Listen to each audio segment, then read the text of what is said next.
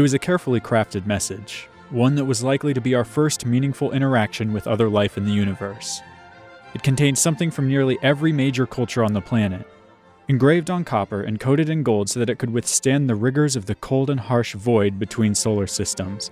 The Voyager Golden Record is a salutation from the people of Earth, a hello shot into the vastness of space to tell anyone else out there that they are not alone.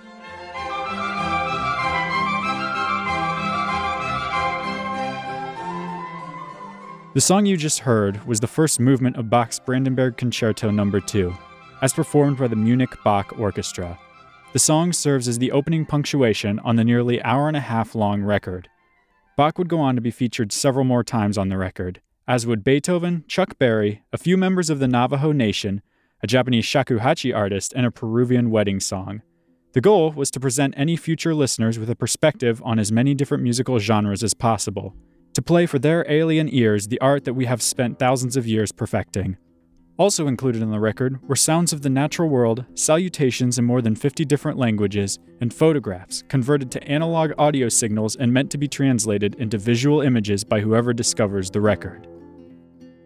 The question then becomes, how are any alien cultures meant to listen to the record given that NASA engineers weren't willing to add weight to include a record player? To fix this problem, the Voyager team included instructions printed on the physical record cover itself on how the record was meant to be played.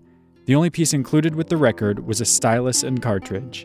The seemingly simple pictographic instructions included the amount of time the record should take to do one full rotation, approximately 3.6 seconds. That begs yet another question. How would an alien know what a second is?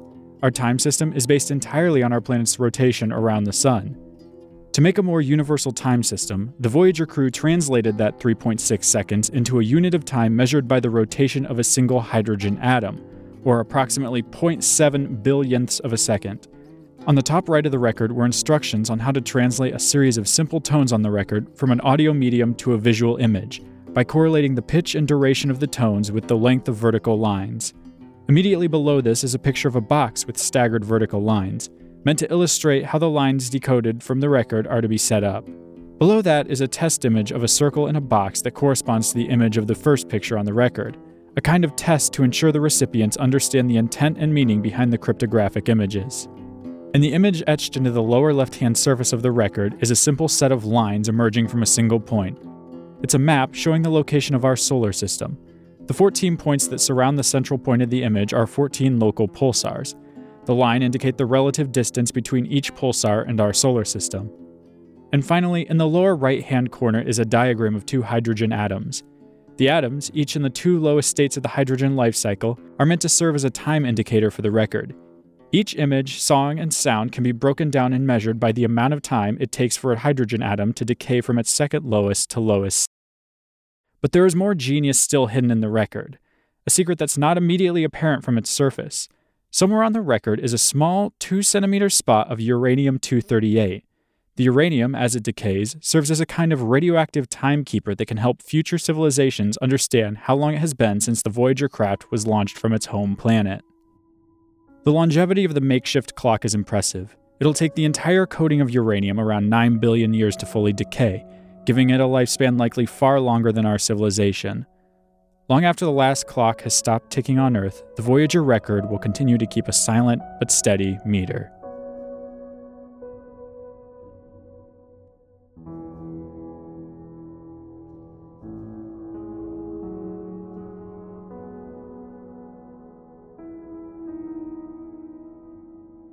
In addition to the images, music, and sound recordings on the Voyager record, there is a hand-typed message from then-President Jimmy Carter. In its entirety, it reads, "This Voyager spacecraft was constructed by the United States of America. We are a community of 240 million human beings among the more than 4 billion who inhabit the planet Earth. We human beings are still divided into nation-states, but these states are rapidly becoming a single global civilization. We cast this message into the cosmos. It is likely to survive 1 billion years into our future when our civilization is profoundly altered and the surface of the Earth may be vastly changed. Of the 200 billion stars in the Milky Way galaxy, some, perhaps many, may have inhabited planets and spacefaring civilizations. If one such civilization intercepts Voyager and can understand these recorded contents, here is our message." This is a present from a small, distant world, a token of our sounds, our science, our images, our music, our thoughts, and our feelings. We are attempting to survive our time so we may live into yours. We hope someday, having solved the problems we face, to join a community of galactic civilizations. This record represents our hope and our determination, and our goodwill in a vast and awesome universe.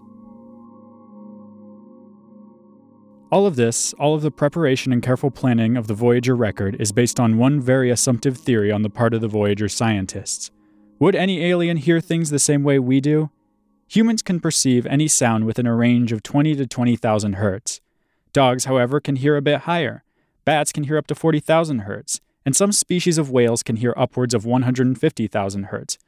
So even if an alien species is able to decode the hieroglyphic-esque instructions on the record, will it even make any sense to them? Will it sound like garbled nonsense to a species that can only hear from 15,000 hertz to, say, 100,000? Maybe it'll sound to them like a whale call sounds to us, or the high-pitched chirping of a bat in the night. The way a creature evolves to perceive sound is highly dependent on the environment they evolved in. It's part of the reason most species of whales can hear noises more clearly underwater than we can. If an alien society evolved to intelligence in a much different environment than ours, what sounds will they hear when they put the needle to the record? It was a risk that was understood by the Voyager team. Still, they reasoned, it was better to take the opportunity. Even if alien species couldn't hear the record, they would still know it was made by intelligent life, and they would still, hopefully, be able to decode and view the images hidden in the sounds of the record. As of right now, the Voyager probe has technically completed its original mission. Its surveys of the outer planets complete, it has sailed past the bounds of our solar system and into parts unknown. As it moves further and further away into a universe that we can only hope to see through the lens of a telescope, it carries an important message. The Voyager Golden Record is more than just a science experiment or a publicity stunt. It is a message to the universe that we exist. Even if our world is burned away by some horrible catastrophic event in the coming millennia, the record carries proof that if even just for a minute, we were able to gaze unflinchingly into the cosmic darkness, that we were able to hope and believe that there must be more out there than just us. The final recordings on the Voyager Golden Record are salutations in more than 50 languages from around the world. Some extend an invitation to come and visit. 各位都好吧，我们都很想念你们，有空请到这儿来玩。 Some are personal and warm. 太空朋友，您好，您吃饱未？有闲就来阮家坐哦。 Some include a personal message. Hälsningar från en dataprogrammerare i den lilla universitetsstaden Esaka på planeten Jorden. All, however, are distinctly and uniquely human. Hello from the children of planet Earth.